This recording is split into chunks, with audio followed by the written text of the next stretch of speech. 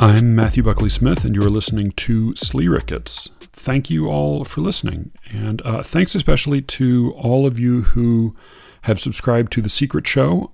We continue to get new subscribers, and I think people are really enjoying it. I've gotten a lot of really good responses to the most recent episode. So there are now 4 Secret Show episodes up there, along with episode 55 that got pulled from the main feed. And I'm actually going to be putting out the second half of today's conversation as a Secret Show episode in the next week or so. If you have not yet done so, go to sleerickets.substack.com and sign up now. There are a variety of levels. The cheapest one is $2.50 a month for some extra episodes. It's not a bad deal. You might also want to sign up for a free subscription, because I fucked up this week and sent out the 4th Secret Show episode apparently to all free subscribers as well. So enjoy. If you got an email as a free subscriber, then I think you can listen to that episode. Maybe, I don't know. I'm not really sure if I'll be using that for much else, but I'm sure I will not. I'm sure this will not be the last time I fuck up. In any case, thank you all so much for your support. And if money is a real obstacle for you, do write me a note. We will work something out.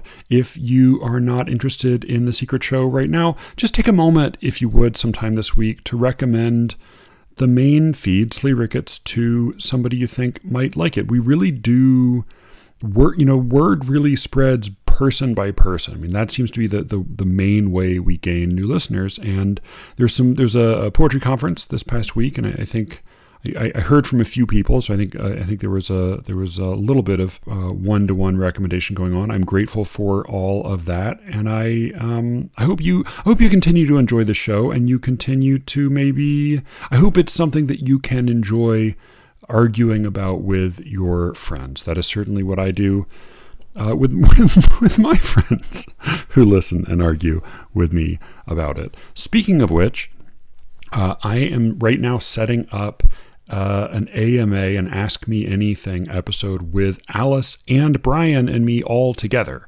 So send in any questions you might have to sleerickets@gmail.com or @sleerickets on Twitter, or you can send them to @bplatzer on Twitter. In any case, got some questions already and look forward to getting more soon. That should be a fun episode. This week's episode, this is a really fun one, I think. So this week's episode is Cameron is back, and he's back to discuss the Toby Martinez de las Rivas scandal of I want to say 2013. No, it was more recent than that. It was 2018, I think.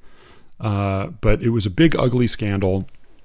It involves some really, really bad reading, some really bad close reading on the part of a British critic that ended up setting off a little bit of a storm. It's a fun controversy. There's a lot of poor decisions, a lot of poor poetry and poetry adjacent decisions made all around, and some interesting poetry. That's the conversation today. I ended up speaking with Cameron, who is an incorrigible night owl, for another hour and a half or so. So I'm going to be releasing the rest of our conversation, which is pretty good. We talk about conservatives and poetry. We talk about the differences in our tastes and what's missing from formal poetry today, and a really juicily dumb article that Cameron found in The Guardian all about spoken word poetry, British spoken word poetry in this case. In any case, it's a fun conversation. I will release that on the Secret Show feed soon, and then another little sort of throwaway episode I recorded with Alice and my wife that is extra silly. Thank you all again. And by the way, the conversation coming up with Cameron, his audio is a little rough right now, but I am proud to say that with all of your support, we have made our very first official Secret Show budget purchase, and we've gotten Cameron a decent mic. So next time we speak, we've actually already planned a really good episode coming up. And next time we speak, he should sound a lot smoother and warmer and easier on the ears. But in any case, thank you all again, And here is my conversation with Cameron Clark, all about the Martinez debacle.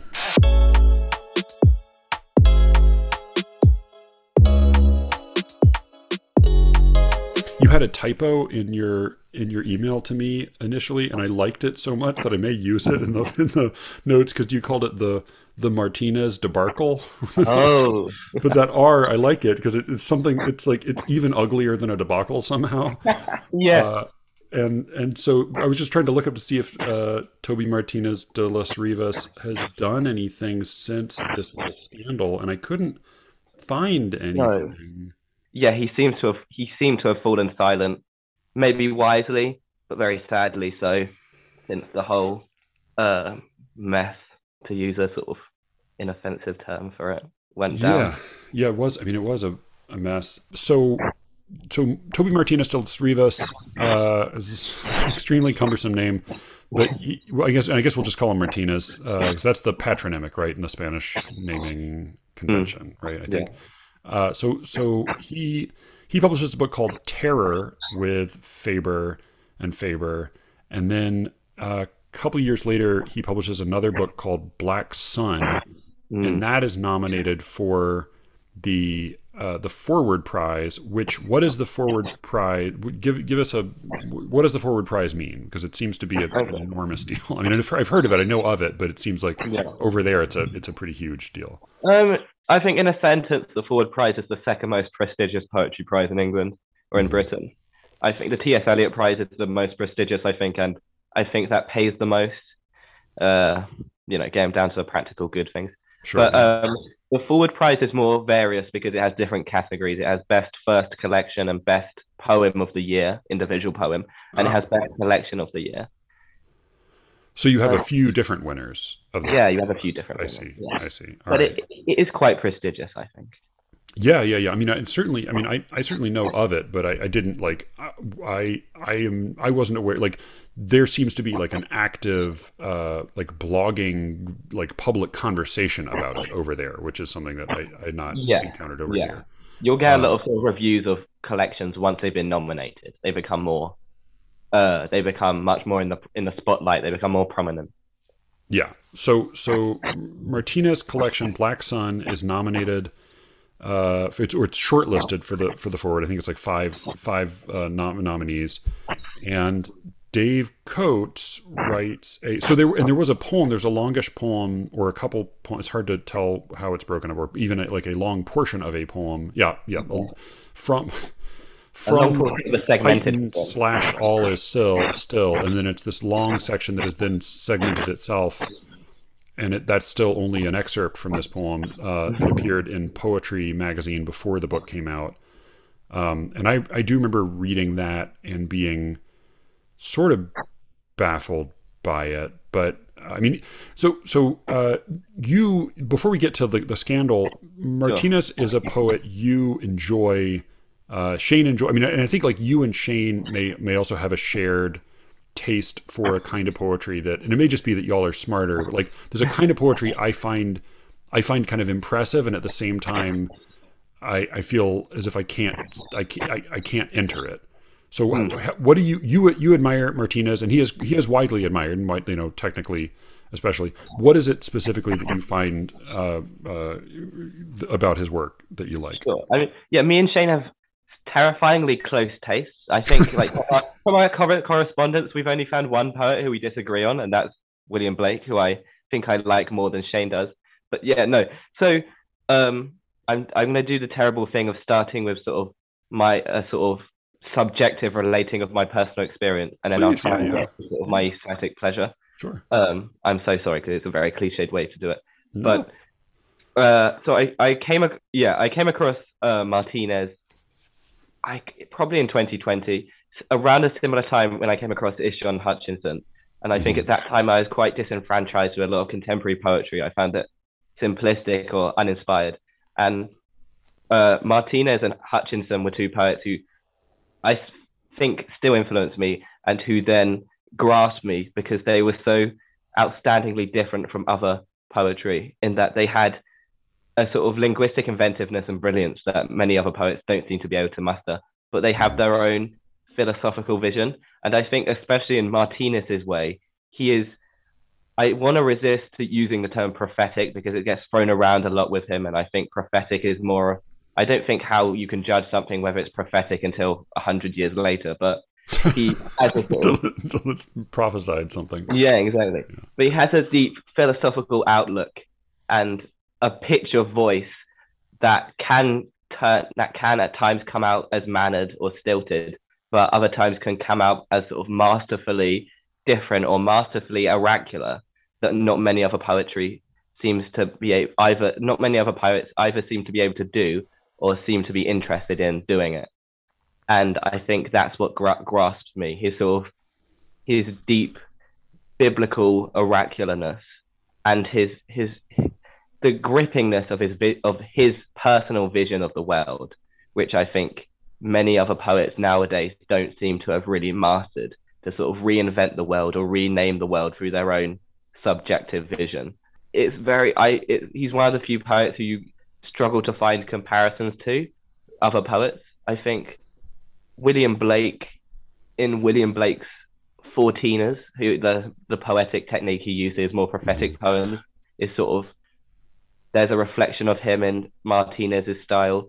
And also I think of Lowell and Berryman, especially in Black Sun, where there's a more confessional turn, but sort of symbolism abounds and a sort of oracular shrillness and a deep vision of a sort of flawed, broken world, very much interrelated with the idea of the fall in Christianity.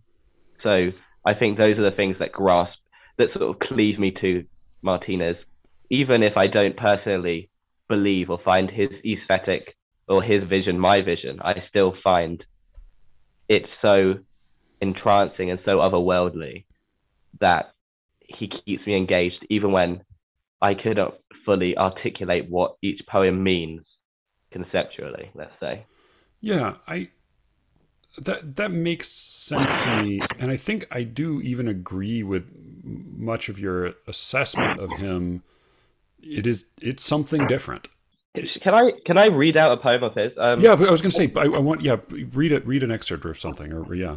Okay, my audio might get worse now because I'm operating the brown notes. That might be right. I'll read one of the poems in Coates's article. Okay, yeah. So I think it's quite a good example. I'll read at Lullington Church / to my daughter.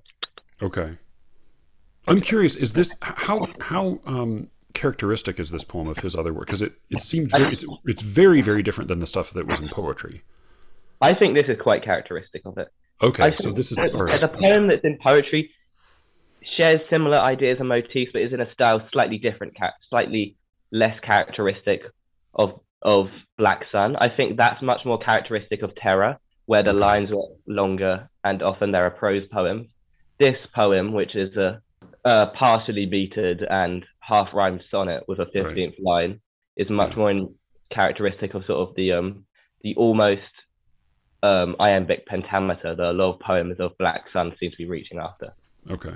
And I just think the voice and the oracularness of the voice and the vision in this poem, I think, are quite strikingly characteristic of Martinez on a whole. Okay, ready? Yeah. Okay, so this is at Lullington Church to my daughter.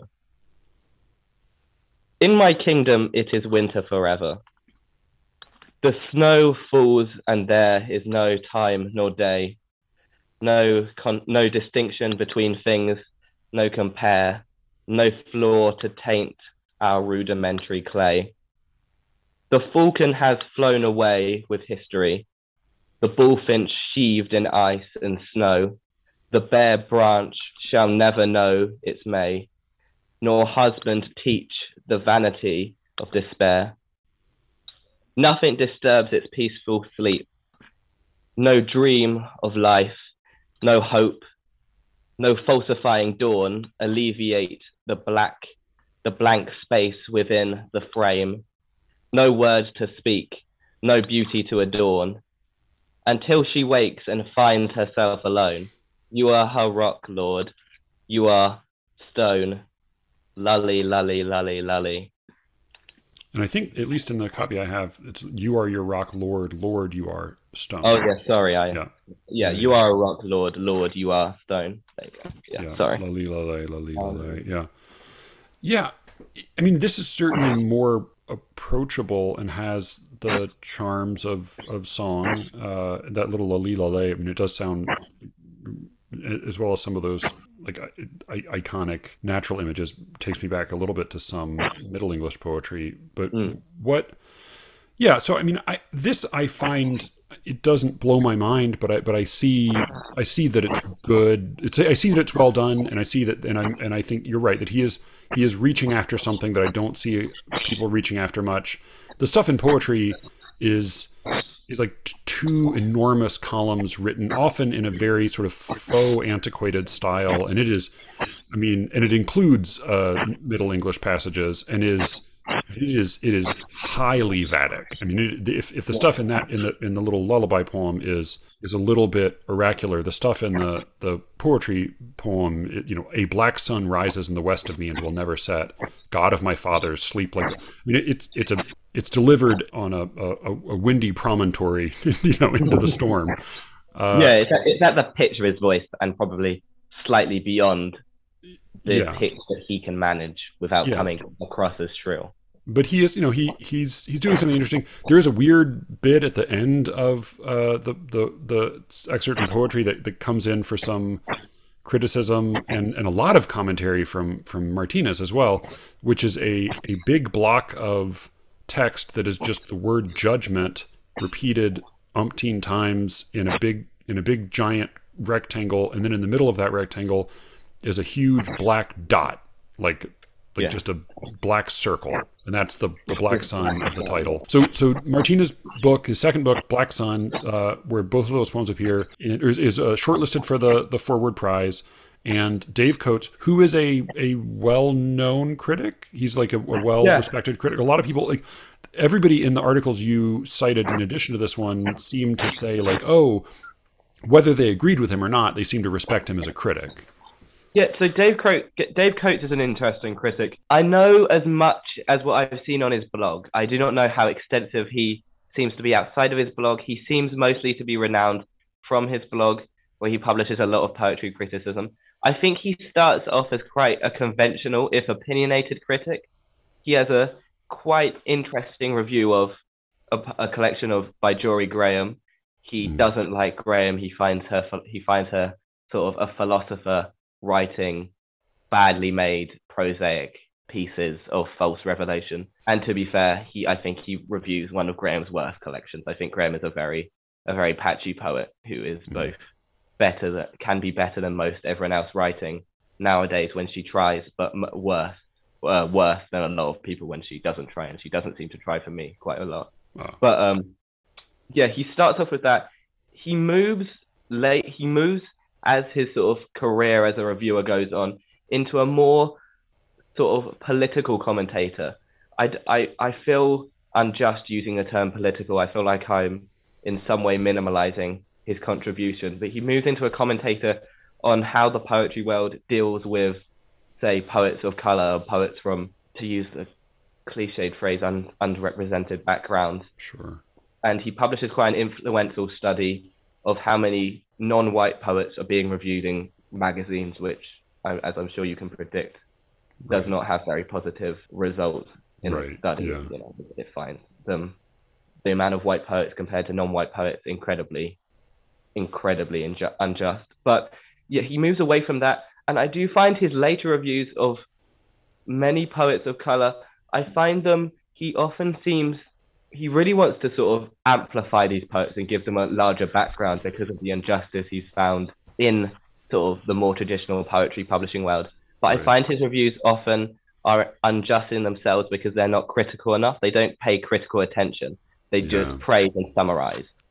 And I think that's his big flaw, especially nowadays. But here, this review of Martinez is very much his sort of attempt, his political and social analysis of a poet. And one of his negative is an understatement, negative takes on who is being published in 2018. Yeah. So on September 13th, 2018, this is after the shortlist comes out, but before the prize is announced for the Forward Prize. He and I don't even know that you could call this a review exactly, but it's this essay called "On the Pale Sun" of Toby Martinez de los Rivas, which is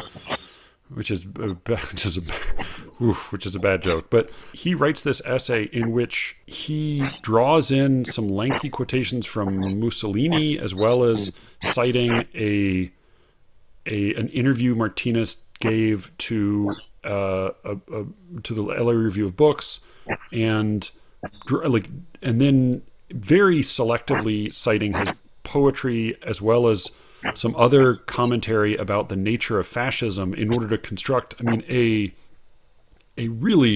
made me embarrassed on his behalf. I mean, this is a childishly flimsy argument he makes. The argument is not Martinez is a bad poet. The argument is not even that Martinez personally has done bad things. The argument seems to be that Martinez poetry is ideologically fascist and has fascist meanings and is propagating fascist ideas. Yeah, well, I'm glad you find you're embarrassed for him, because that is probably a better reaction than the reaction I sometimes have with this article, which I find at times enraging. I think it's definitely it's not a review. Rob A. McKenzie, who we might get to, writes an article about this, and he has a nice definition between exegesis and eisegesis. I've never heard the second pronounced. Again, I'll probably no, me neither. But yeah. So I would say that this review is either eisegesis or a kind of bastardized exegesis. Oh yeah, I mean it's so. They're really thin connections he draws from like one phrase of Martinez in an interview to then some like another like secondary clause in some sentence of Mussolini's to say that like fundamentally and then he reads this poem about winter snow as being a poem about how whiteness should triumph over all, which just seems bonkers. I mean, it just seems like a joke almost. It's one of the worst readings of a poem I've ever seen, especially because it seems to be based on such a childishly terrible fallacy, where he says that if we read this poem must be read positively for the final, it's the penultimate and penultimate line which form a couplet for that final couplet to work, which I think is maybe one of the most laziest interpretations I've ever seen, and runs counter to almost every participle of Martinez's vision, because I think what actually occurs is that the first lines describe a fallen blank world full of the fear of nothingness, which Martinez claims is the major theme of his first collection, and the second and the couplet then supply a kind of partial hope against that.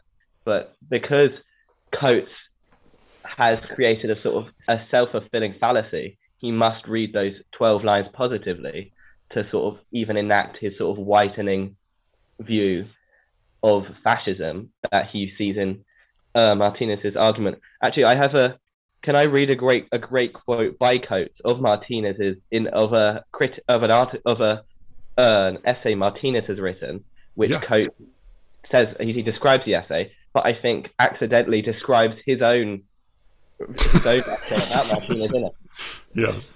So Coates says of an essay Martinez has written, he sums up the essay, the first paragraph of Martinez's essay, and says, because contemporary poetry is in thrall to Marx, it follows that the only solution is to make it fascist.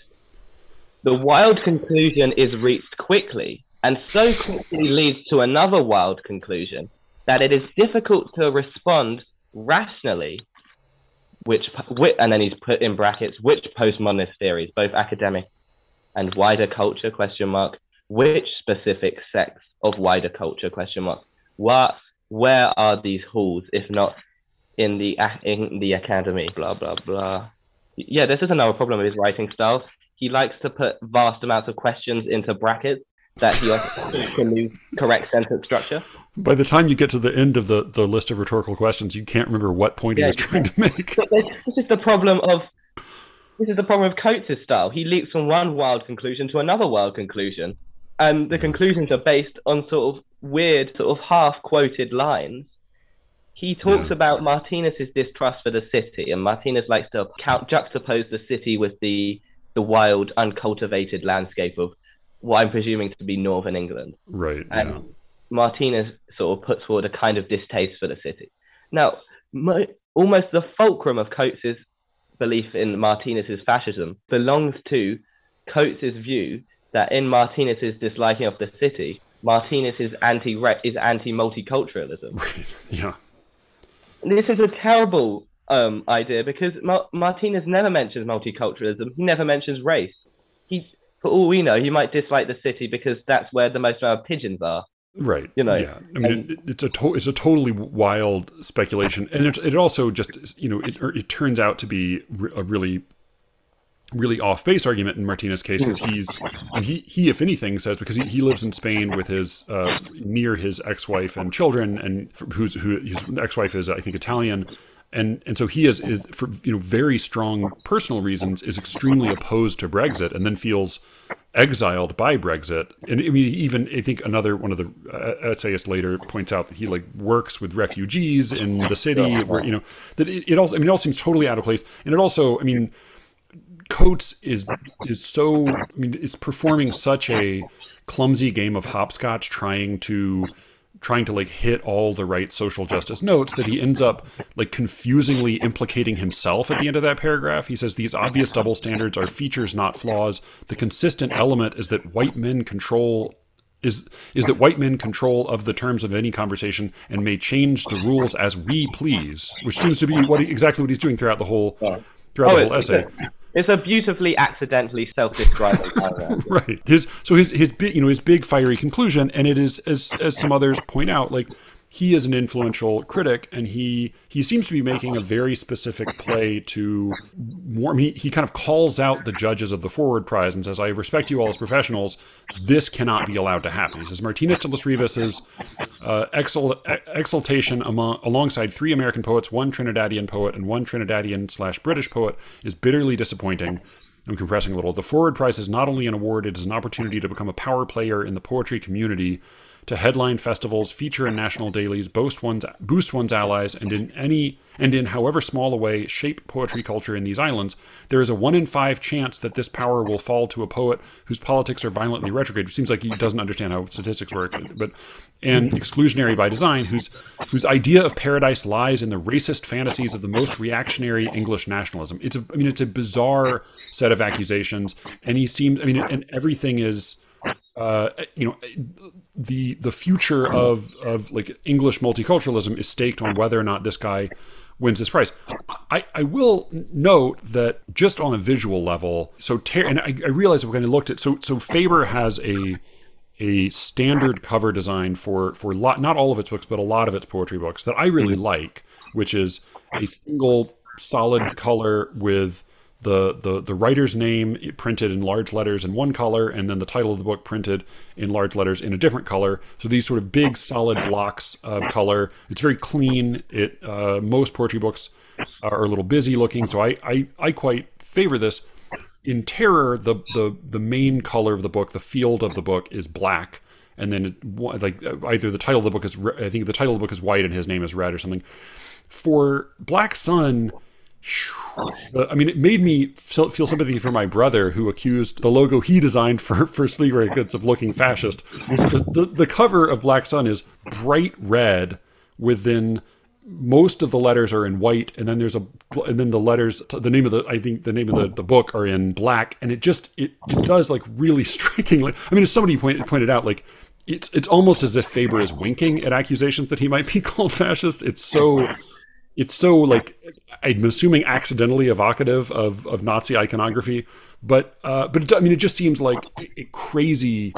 It's like a crazy accusation, both because there doesn't seem to be any real basis for saying that Martinez personally is a fascist, or that his poetry somehow is fascist, and it also supposes that it would be possible for somebody to write a fascist book of poetry that would what do you think poetry does? How effective do you think, relatively obscure, this isn't Holly McNish, this is relatively obscure, artsy, high literature poetry, and the idea that somehow this is going to threaten English culture as a whole. I mean, it just seems bizarre. I don't. It really made me think like it's the sort of thing that you would. I could like. It made me think like, did he write this drunk one night and hit publish, and then wake up the next morning and think like, oh, what have I done? Like it's so embarrassingly like it's just so silly on the face of it, and yet that was not the response that a lot of people had to it.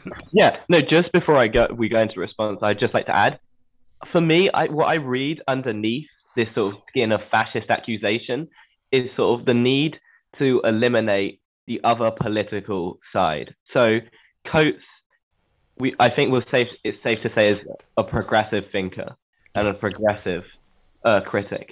And what I think he's taken offense to is Martinez's right wing, although I think Martinez is right wing in a much more untraditional or anti-traditional way than Coates or Jack Belloli, who is someone else who writes about this, really understand.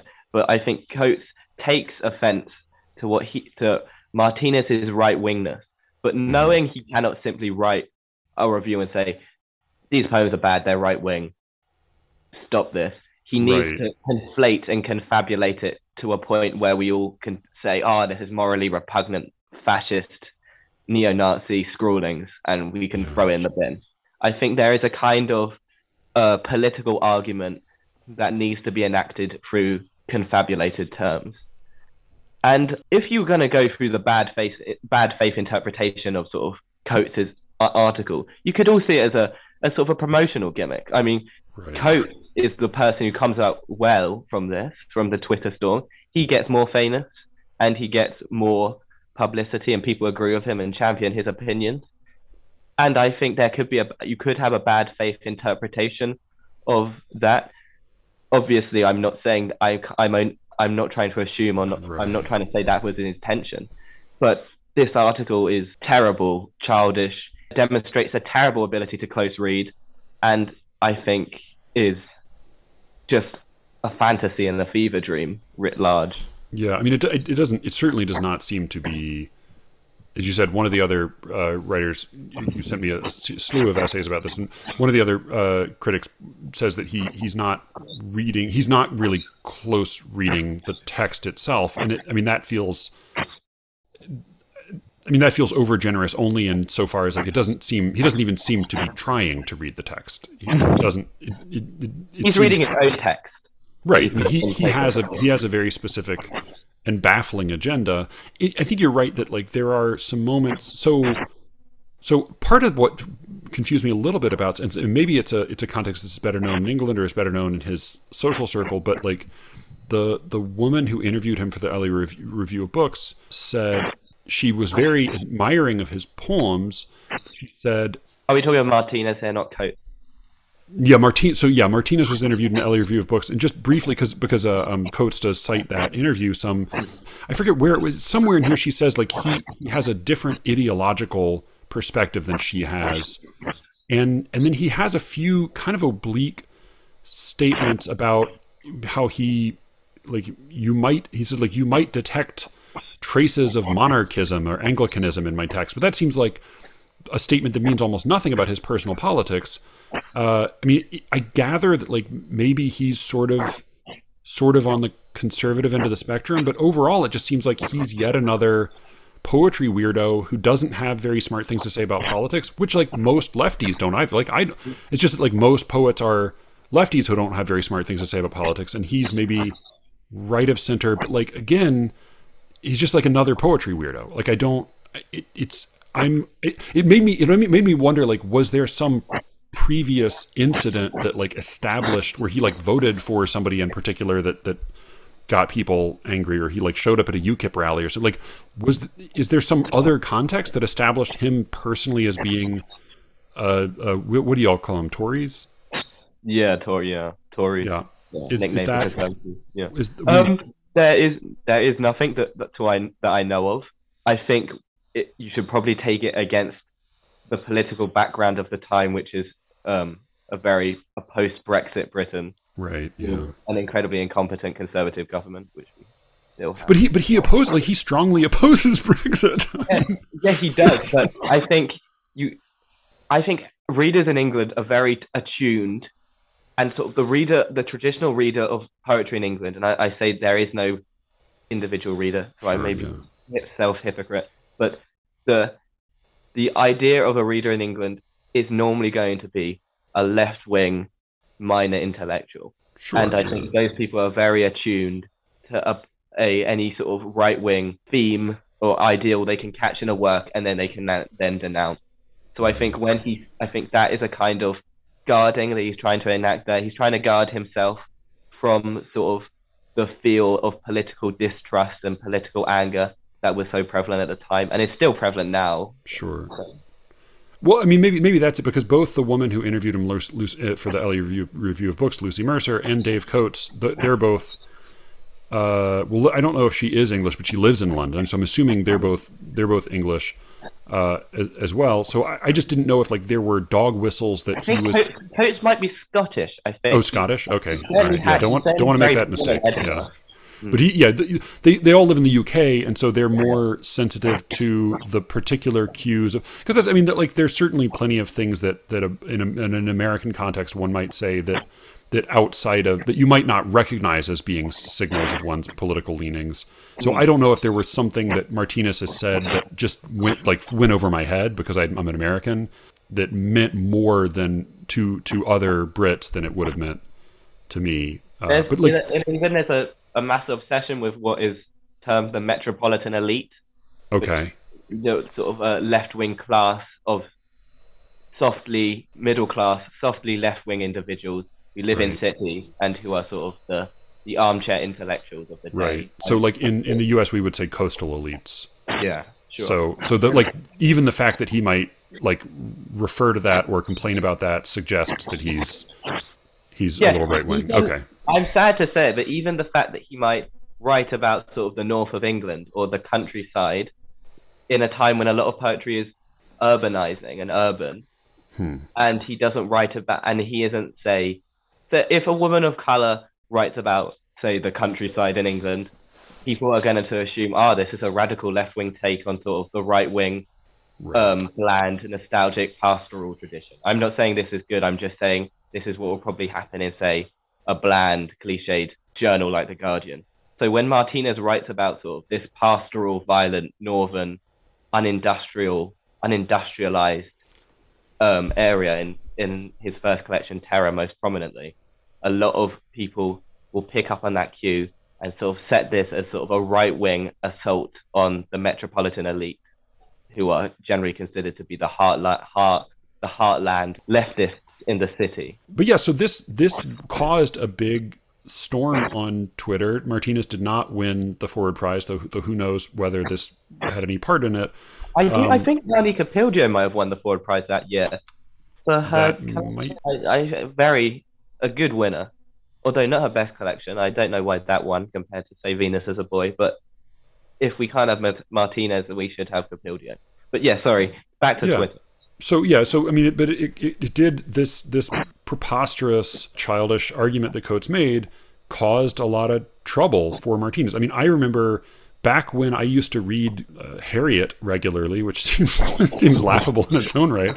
I remember hearing about this whole scandal, and the Poetry magazine was taken to task for having published this long, confusing, supposedly fascist poem. I mean, you pointed out like Martinez was given the chance to publish a response, and he really did not get his money's worth out of that. I mean, it is very stilted, and you said it's quite prosaic, and it also just feels like it's almost like he tries to sort of like, it's like halfway between a personal reflection on his experience of compose. Like he talks there and in another, and in like the interview about like discovering the black dot that he put in his, like, just I kept thinking like, who the fuck cares about this black dot? Like, why do you keep describing filling in a black circle and then thinking about I don't fucking care about this stupid symbol, and I definitely don't care about it. Your like typographical quirk. I mean, it is like, it's a dingbat or whatever you call those things. Like, he uses it to separate sections. Literally, it's just like there's some word in publishing for that, but he's not very good at defending himself. And people got really excited. Again, I think they got excited because I think whereas like maybe Coates was motivated by a desire to draw a sharp line between acceptable society and the slightest glimmer of right-wing politics. I think once it bled into American Twitter, then the excitement was just the opportunity to any opportunity to perform a social justice triumph by way of doing nothing but posting. So that got everybody excited over here. And some various people have responded to it. I think most intelligently, as you point out, Rob Mackenzie in the Dark Horse, which is a Scottish magazine. And I'll put links to all this stuff. I read all of it. It's way more than probably most people want to bother to read about. I'm sorry for sending you. No. I mean, I was happy to dig into it, but so this did seem to send Martinez underground a little bit. But maybe he's gonna come back and publish another book. Who knows? Who knows if it'll and who knows if Faber will bother to publish it this time? If Faber don't, I assume there's enough publishers that might be willing. But yeah, the responses on Twitter some of them seem logically bizarre. I mean, we haven't touched on the fact that Martinez has a poem called Elegy for Young Hitler. Yeah, which I could not find a copy of. Yeah, I have not found. I think it's been removed. Yeah. Probably in relation to this. But Martinez isn't a very good poem. Yeah, it sounds like it's not a very good poem. He also seems to suggest what one might guess, which is that it's maybe a kind of an ill-advised attempt to like muse on the person that Hitler might have been if he had taken a different turn or something like this. Yeah. Which just seems not that interesting a topic, and also maybe not especially well executed, but doesn't seem to be evidence. Like, as with the Faber red, black and white design, it seems like oof, bad call. Like, boy, you like it's unfortunate that was the choice made. Too bad that you published a Hitler poem, but like it certainly doesn't seem to be damning in any way. I mean, Mackenzie produces some great tweets that just seem so okay, fine, stupid. I think someone says any poem with a title Elegy for Young Hitler is going to be fascist, which is beyond idiocy. Once Mackenzie himself published the article in the Dark Horse, someone put on Twitter, "Oh, so we're supposed to believe the opinions of an old white man now, are we?" Which is hilarious, because instead of believing the opinions of an old white man, they're believing the opinions of a slightly younger white man. Which is fantastic. But yeah, no, this is more proof, if there needs to be proof, that you really shouldn't go on Twitter. Oh, and then there is a symbol sometimes called the Black Sun, although apparently that was only that name only emerged like 50 years after the Third Reich ended. But there's an obscure symbol from Himmler's castle that's a variation on like the SS rune double zig. It doesn't look at all like a black circle, but it's sort of like a big, clumsy, creepy looking, spidery Nazi sun, and that's a symbol that Nazis have used at different times. So here's the thought I do have is Martinez says that he wrote Black Sun, the poem or the whatever, and he came up with the symbol, and then he later learned that it was also the name for this other symbol that looks very different, that was literally an SS insignia. The question I have, because he said, "Oh, well, I thought that was an unfortunate coincidence," but it just like at a certain point, like it made me think, like, all right, guy, like I believe you're not a Nazi, but like help yourself out a little bit, make a few different choices, like at least drop like something, like tell them like let's go with a blue cover for this, like something, like just don't lean into every possible implication that you're secretly some fascist. It's so preposterous, but it also seems like he's like Mr. Magooing his way into seeming like a fascist. I think it's another beautiful example of how poets can have talent or genius depending on who you are, and very little common sense. Oh God, yeah, it does seem that way. It also, so the question I have for you, because he does seem very bumbling as a person, even if he's talented as a poet, and again, it just like the claims that he's a fascist are so ridiculous. But the other thing that puts me off a little bit as a reader is that he seems quite humorless, and maybe like if I read more of his poetry I would see more, but like in the interviews he's incredibly self-serious, and in the poems I've read he seems there seems to be no glimmer of levity or wit or irony. It just seems like he's bearing down and clenching his teeth as tight as he can the whole time. There are some early humorous poems written in a sort of dialect that maybe is a sort of Yorkshire dialect, but I don't know, so I don't want to say that confidently. And tell our dumb Americans what a Yorkshire dialect would mean or be. Well, so Yorkshire is a county in England in the north. How do I explain a Yorkshire dialect without trying to do a Yorkshire dialect? So a Yorkshire dialect would be a kind of imitation of that accent, which is a sort of thick soup of vowels that often has strong concentration of sort of consonants and T's. There's sort of a very sort of hilarious stereotypical argument between Southerners and Northerners in England about how you pronounce grass. So Southerners will say grass with a sort of AR, and Northerners will say grass with sort of with no R, no sonic R in there. And wait, grass like the green stuff that grows in the ground? Yeah. They'll say it with no R? Yeah, so a Southerner will say grass, right? Right. And then Northerner will say grass. Oh, like they say it with a short A? Yeah. Okay, they say it like Americans. Yeah. Yeah. All right. There is, then, yeah. So, but Yorkshire. But it's like the association is a working class kind of accent. Yeah, a sort of working class, more pastoral dialect. Right, and that's his background. Yes, I believe so, or near Yorkshire. I don't want to say that confidently. So I probably got it wrong. But now that we've insulted all the Yorkshiremen out there as well as everyone else. We move on to like the Scottish or the Welsh. No, he has some poems in an early Faber pamphlet that sort of, I think, take the piss a little bit out of his pretentiousness. But I haven't managed to get my hands on this pamphlet, and he appears to have sort of erased these poems from any of these collections. So he has doubled down on the high visionary, quote-unquote, prophetic quality of the poet persona in his two full-length collections. So I think you are right to say there is little humor in them. And maybe it's because of my age, but I guess I've never massively been interested in humorous poetry, although if a poet is humorous and serious and complex, that is obviously an advantage. But it hasn't stopped me from appreciating poets if they seem too self-serious. For instance, I love a lot of Hart Crane, but Hart Crane can be self-serious and pretentious. Oh man, so serious. Yeah, and I have a hard time with Hart Crane. Yeah, I think you're right. Like light verse proper really does not interest me. Like I really find very seldom do I read what you could call light verse and think like, oh, good, I'm glad I read that. Like there's some Ogden Nash has a couple classics, but no, I mean I think for me though, humor is like.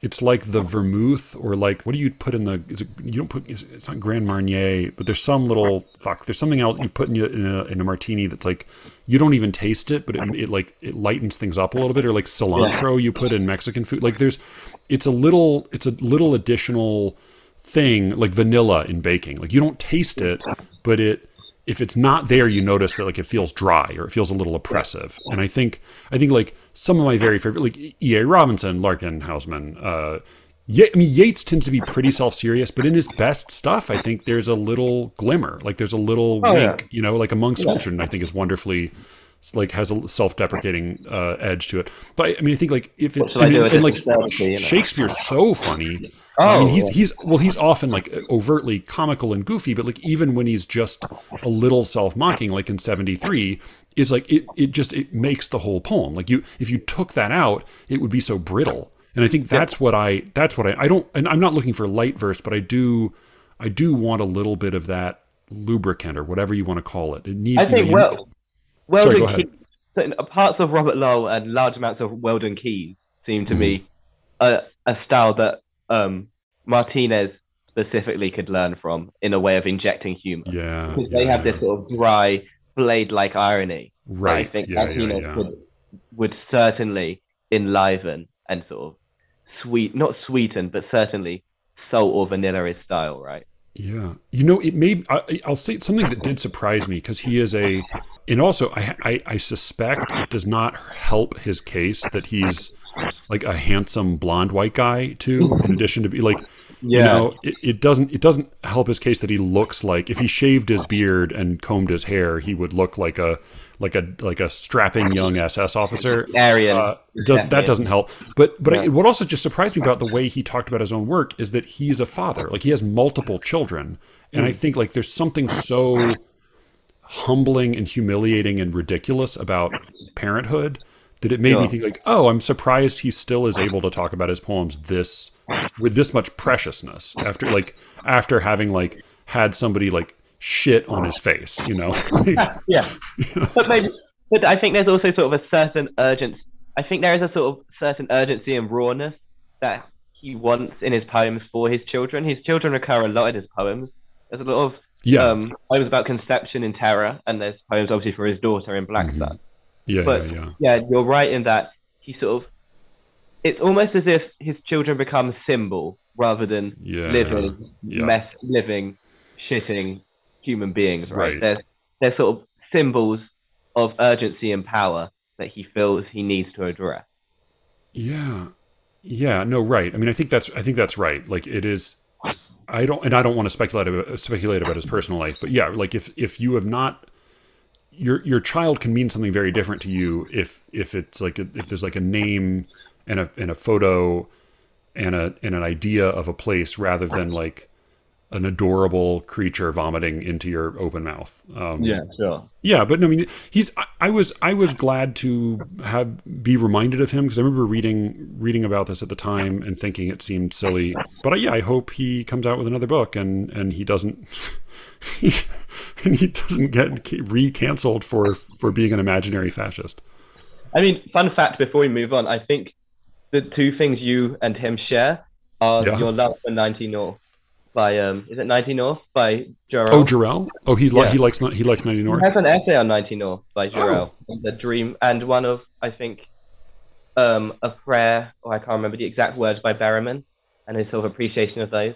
And the late religious poem that Berriman wrote towards the end of his career. Just called A Prayer. Yeah, I think it might be called. It's on the Poetry Foundation website, I believe. Okay. 11 Addresses to the Lord, or a usual prayer. Yeah, exactly. Yeah. 11 Addresses to the Lord. That one. Yeah, that one, definitely. Okay. In fact, I think 11 Addresses to the Lord, I don't think, it's very hard to predict what you'll like, but I think you might find that sort of slightly archaic and coldly stilted in a way that some of Martinez's poems come from. I think that poem can be felt very strongly in Martinez at times. Yeah, I believe it. I mean, yeah, Berriman, I feel, I have mixed feelings about him, and I love it. There are times I really love him. There are also times when he's so grandiose and self-regarding and seems to be just like the homage to Mistress Bradstreet. I find very impressive, and it's like I'm always glad to spend time and read it. But it does seem like you feel him straining to be weird at times. It feels like, all right, just settle down a little bit. I think sort of Martinez and Berriman, and not to sort of grandiose myself, but probably me, have share those problems when we approach them. That's and I'd say like it's most forgivable in your case. Like you have plenty of time to be weird.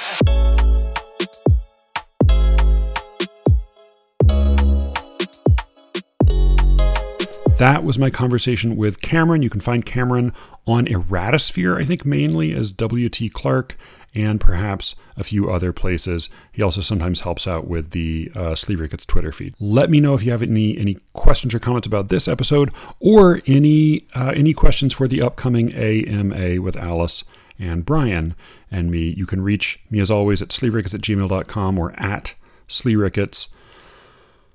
And do go to sleeverickets.substack.com. People seem really to enjoy it.